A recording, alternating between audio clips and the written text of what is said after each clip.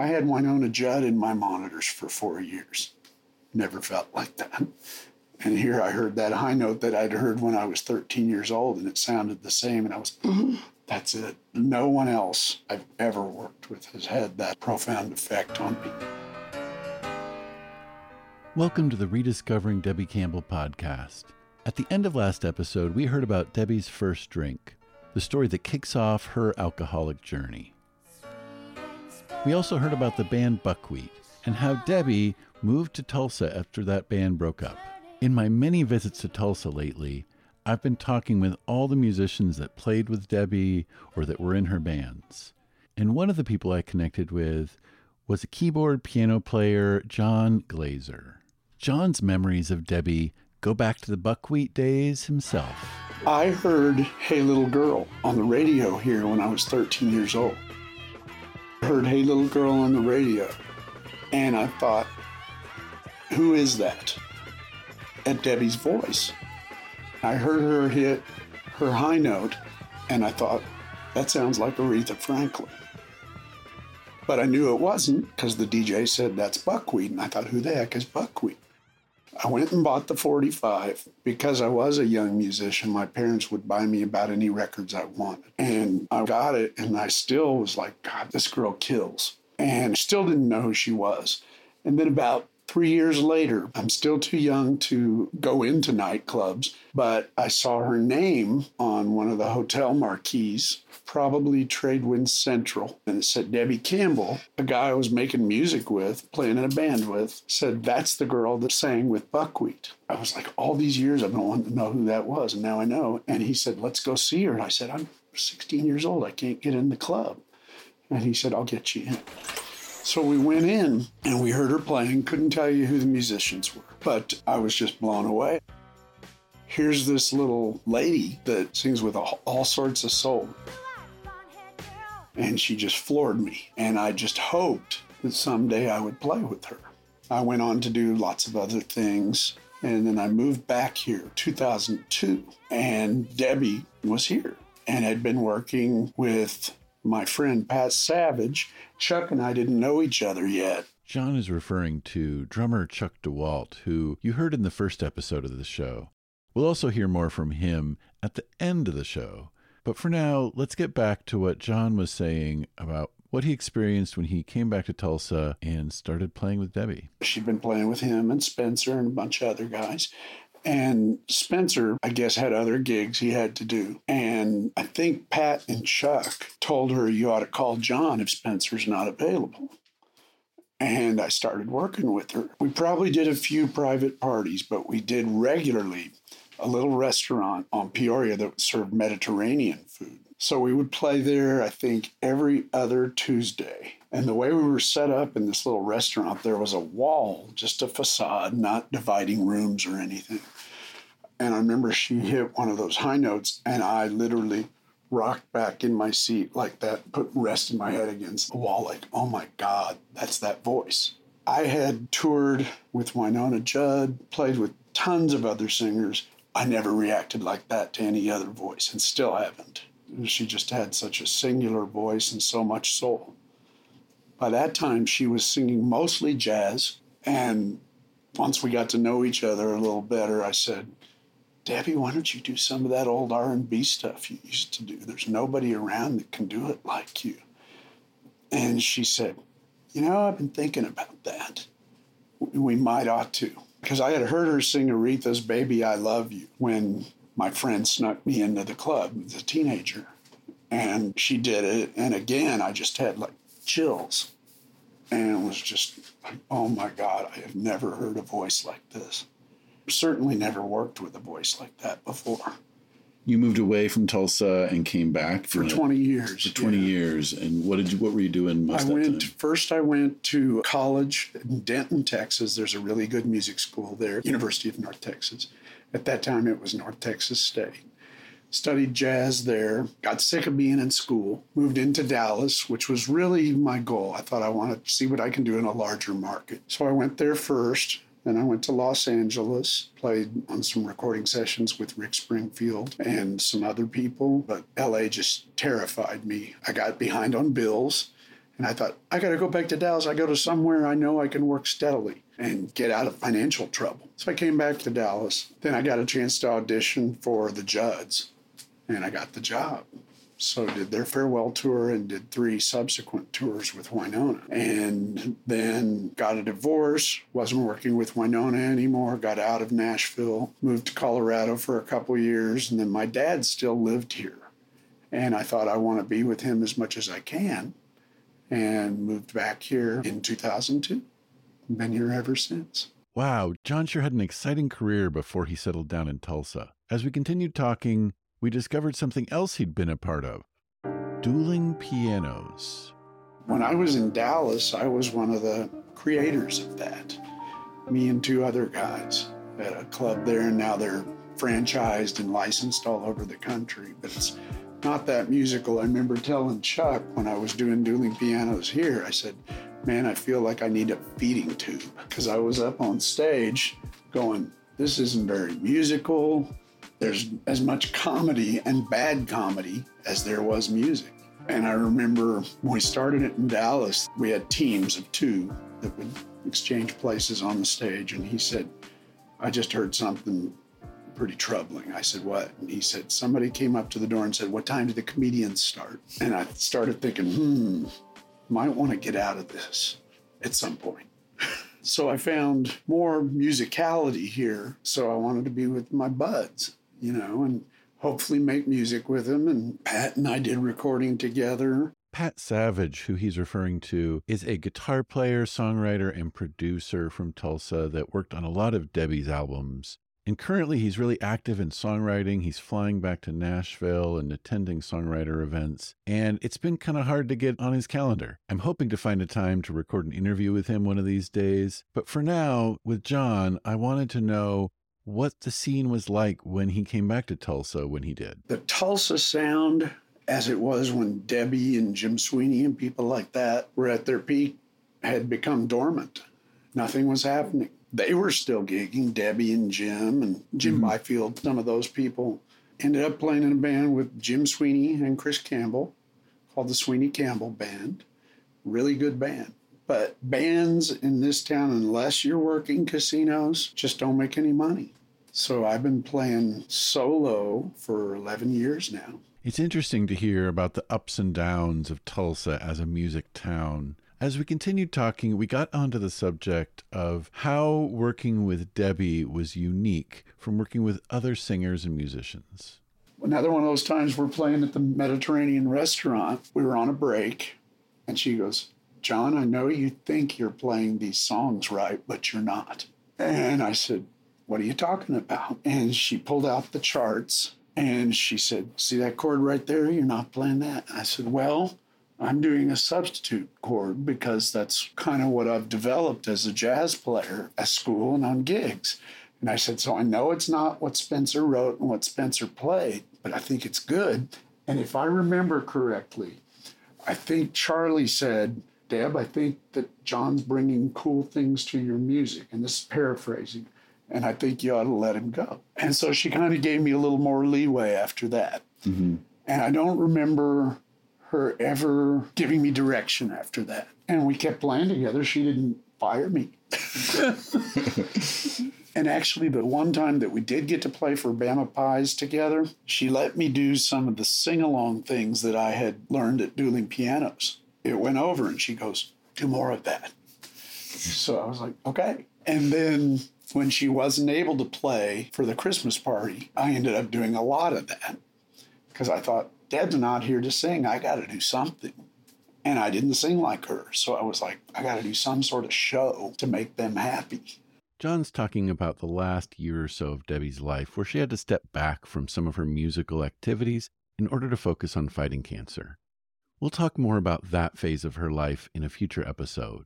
For now, I was really grateful that John sat down with me, talked about his connection to Debbie, and the connection he had to other musicians and their stories. After the break, we'll talk to Scott Aycock, a host of the local Tulsa radio show Folk Salad and a mainstay of the indie Tulsa music community.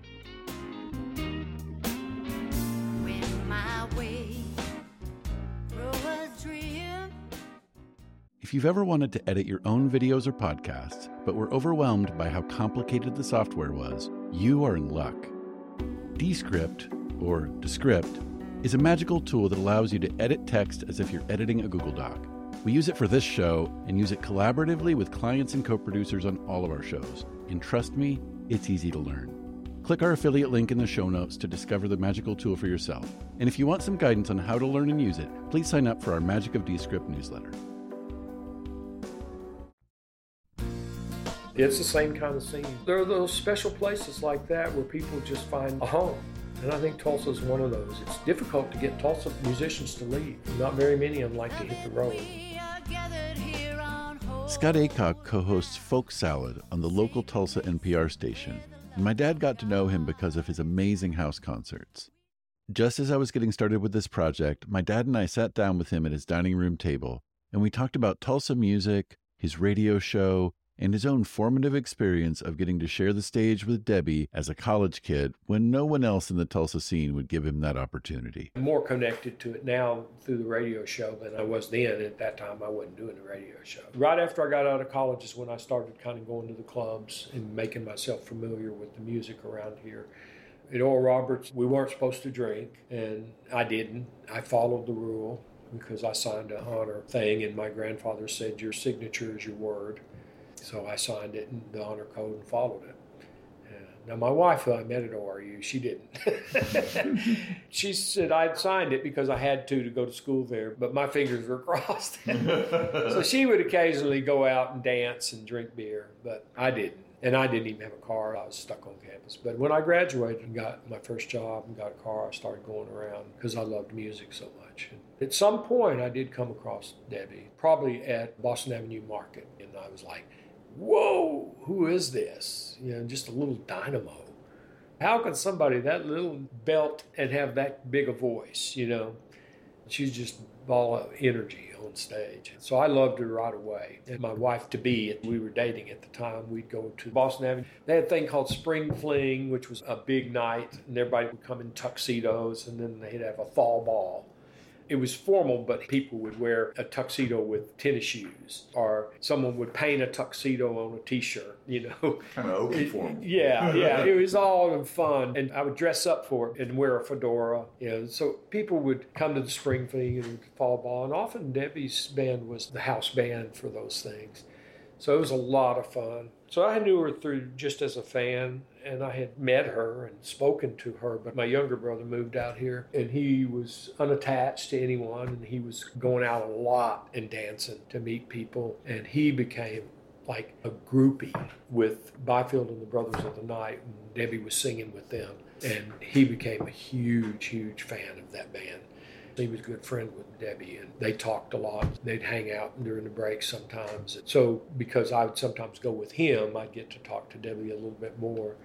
I might have told her that I'm a musician and I play guitar. Playing guitar was not my forte. I can play it enough to write, but I didn't even desire to be a great guitar player. I wanted to be a songwriter.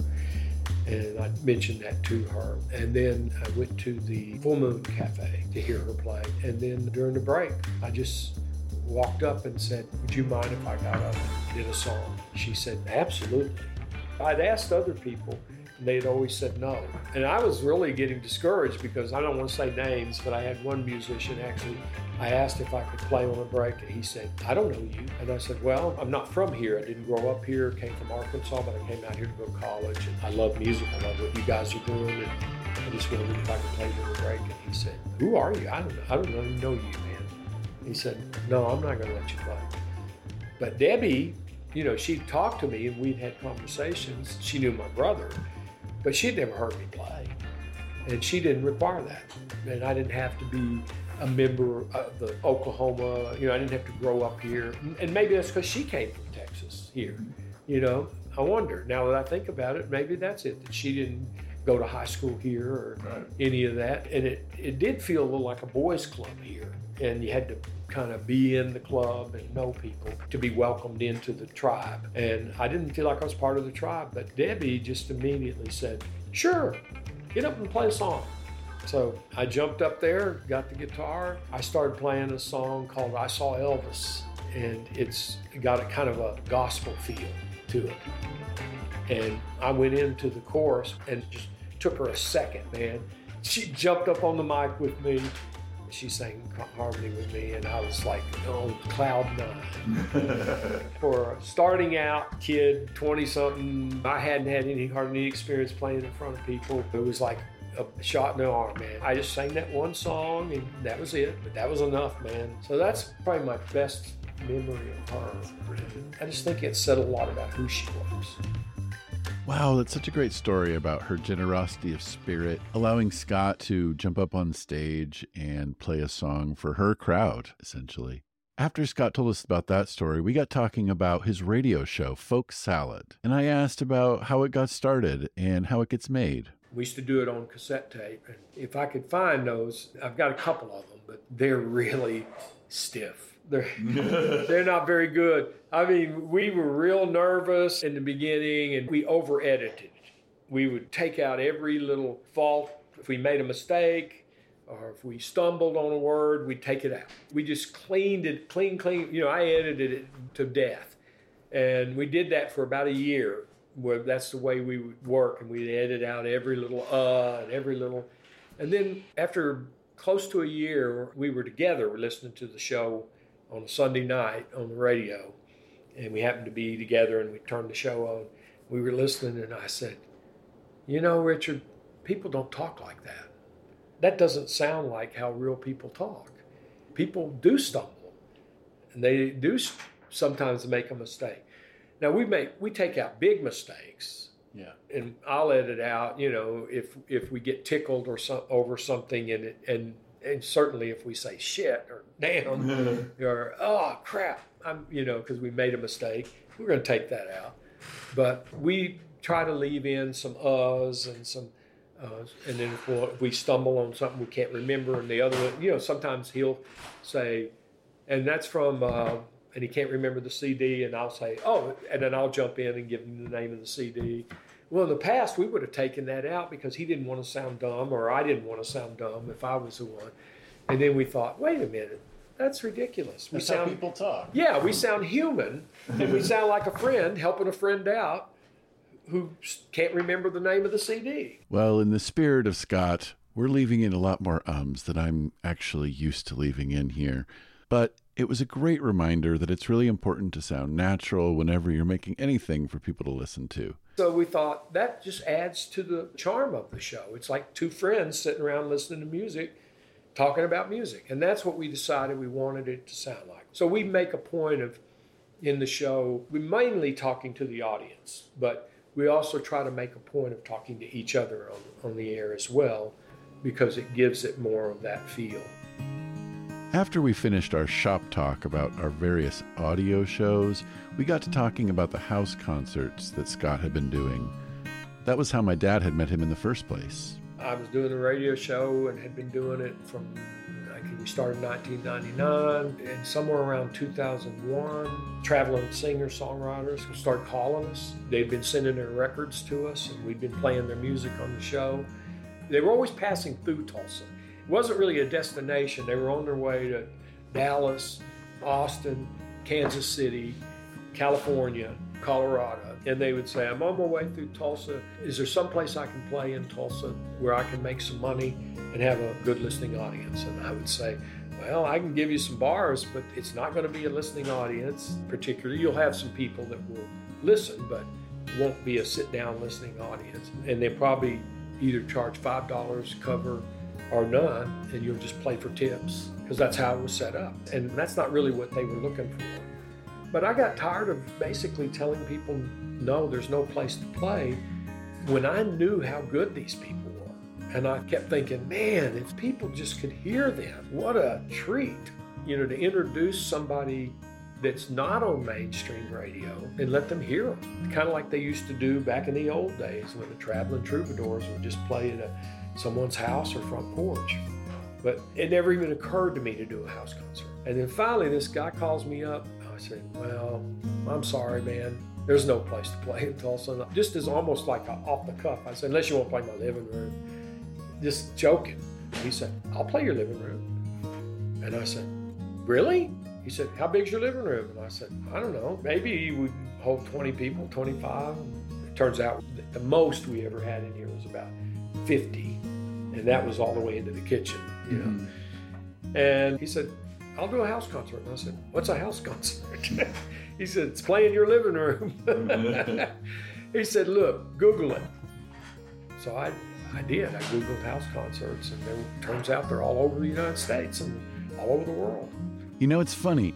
I used to put on house concerts out here in Los Angeles, so I'm pretty familiar with them myself, and they can be the best way to see music live, just right up in person. And it's great as a performer, too, because you really get a sense of what the audience is feeling in reaction to your music. Well, it was awesome to sit down and talk with Scott. And after this next break, you're going to hear from the other guy I talked to at the very beginning of this project, Chuck DeWalt, Debbie's drummer. All those years, I'd play 3-4 nights a week. And I'd drag home about 2:30, get up at 6, go to work. And of the 43 years I worked at the city, I had a total of 3 sick days.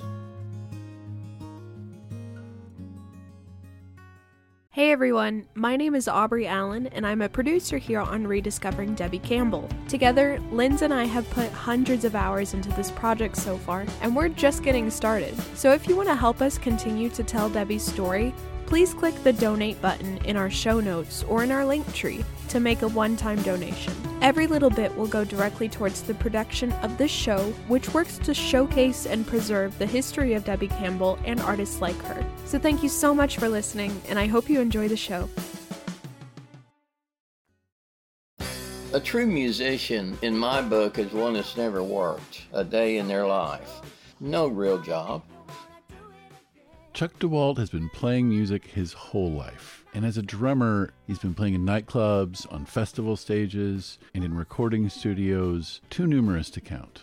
When I first started this project, my dad had his number and reached out, and we all went out to lunch together. And I told Chuck a bit about what I wanted to do with the podcast, and he started telling me stories, some of which we probably shouldn't record. But when he did allow me to hit the record button, he loved talking about Debbie.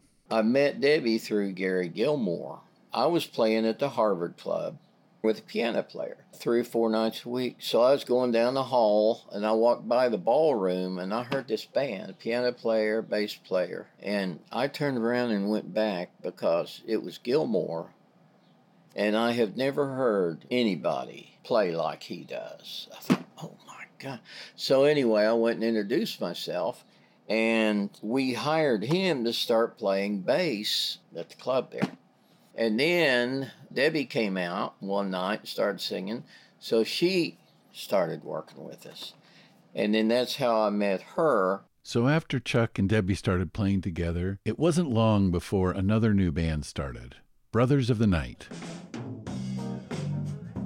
Byfield and Peter Nichols are the ones that put Gilmore, me, Byfield, and Hickerson together. It was probably 79, 80 when we started playing together, because, see, that's the 4-piece. But we ended up adding Walt Richmond, and he went with us over to London, and we played London, we played in Hamburg, and I mean, it was great. Once the Brothers of the Night was established as a 5-piece, they often had Debbie play with them. They had lots of wild experiences together and really became good buddies. Oh, yeah, she fell out of the back door of the club one night when we were playing it. Gilmore and I can't tell you how many times we'd take her home. You know, and maybe I shouldn't say this, but I told Debbie one time, kiddingly, I said, you know, Debbie, you were a lot more fun when you drank all the time. Because she got real serious, you know, which is good. But she helped so many. We'll talk more about how Debbie got sober and the impact she had on other people in the next episode. But I could tell that Chuck felt like she really helped him out.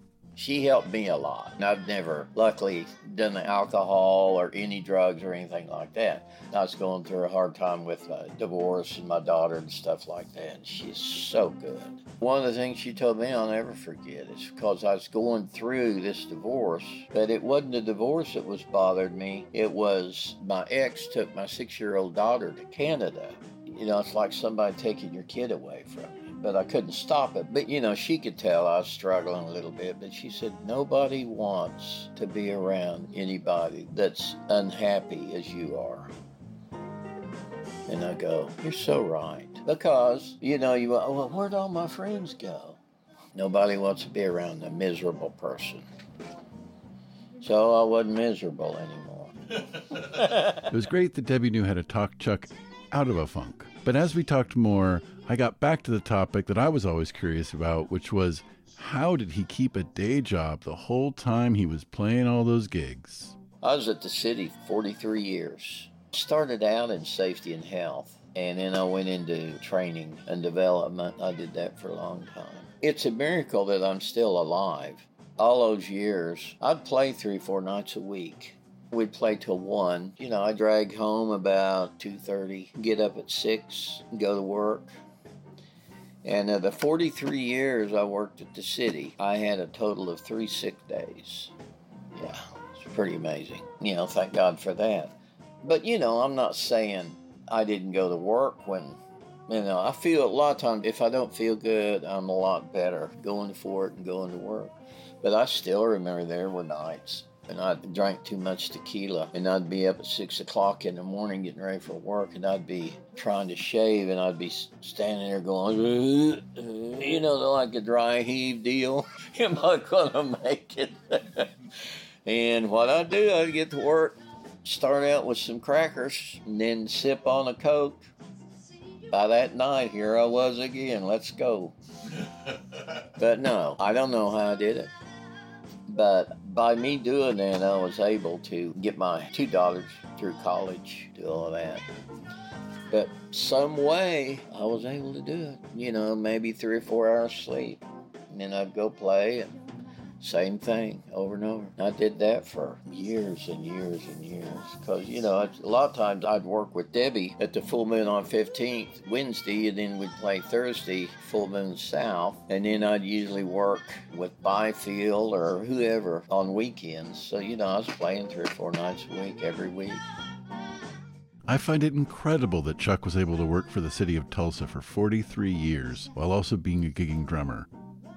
I'm really grateful to Chuck for talking to me. He's really a gateway to all the Tulsa musicians that I've been talking to. There's no doubt that that's not the last you've heard from him.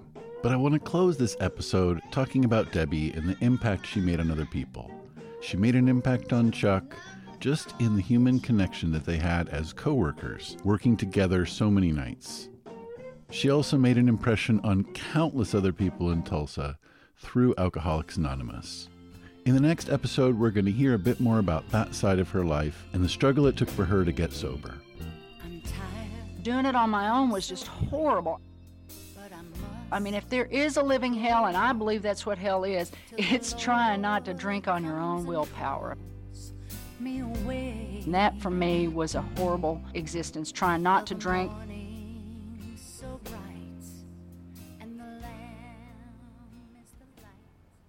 Rediscovering Debbie Campbell is produced by Linz Florin and Aubrey Allen for Growth Network Podcasts. Additional support provided by Brianna Javon. Don't forget to check out the show notes where you can find links to sign up for our newsletter and follow us on our social pages, such as our Facebook group filled with not only fans, but also her friends and family. Thanks to our guests for sharing their stories and to the generous donors who've contributed financially on our website. This is a labor of love, and we appreciate you taking the time to listen, share, and support us any way you can.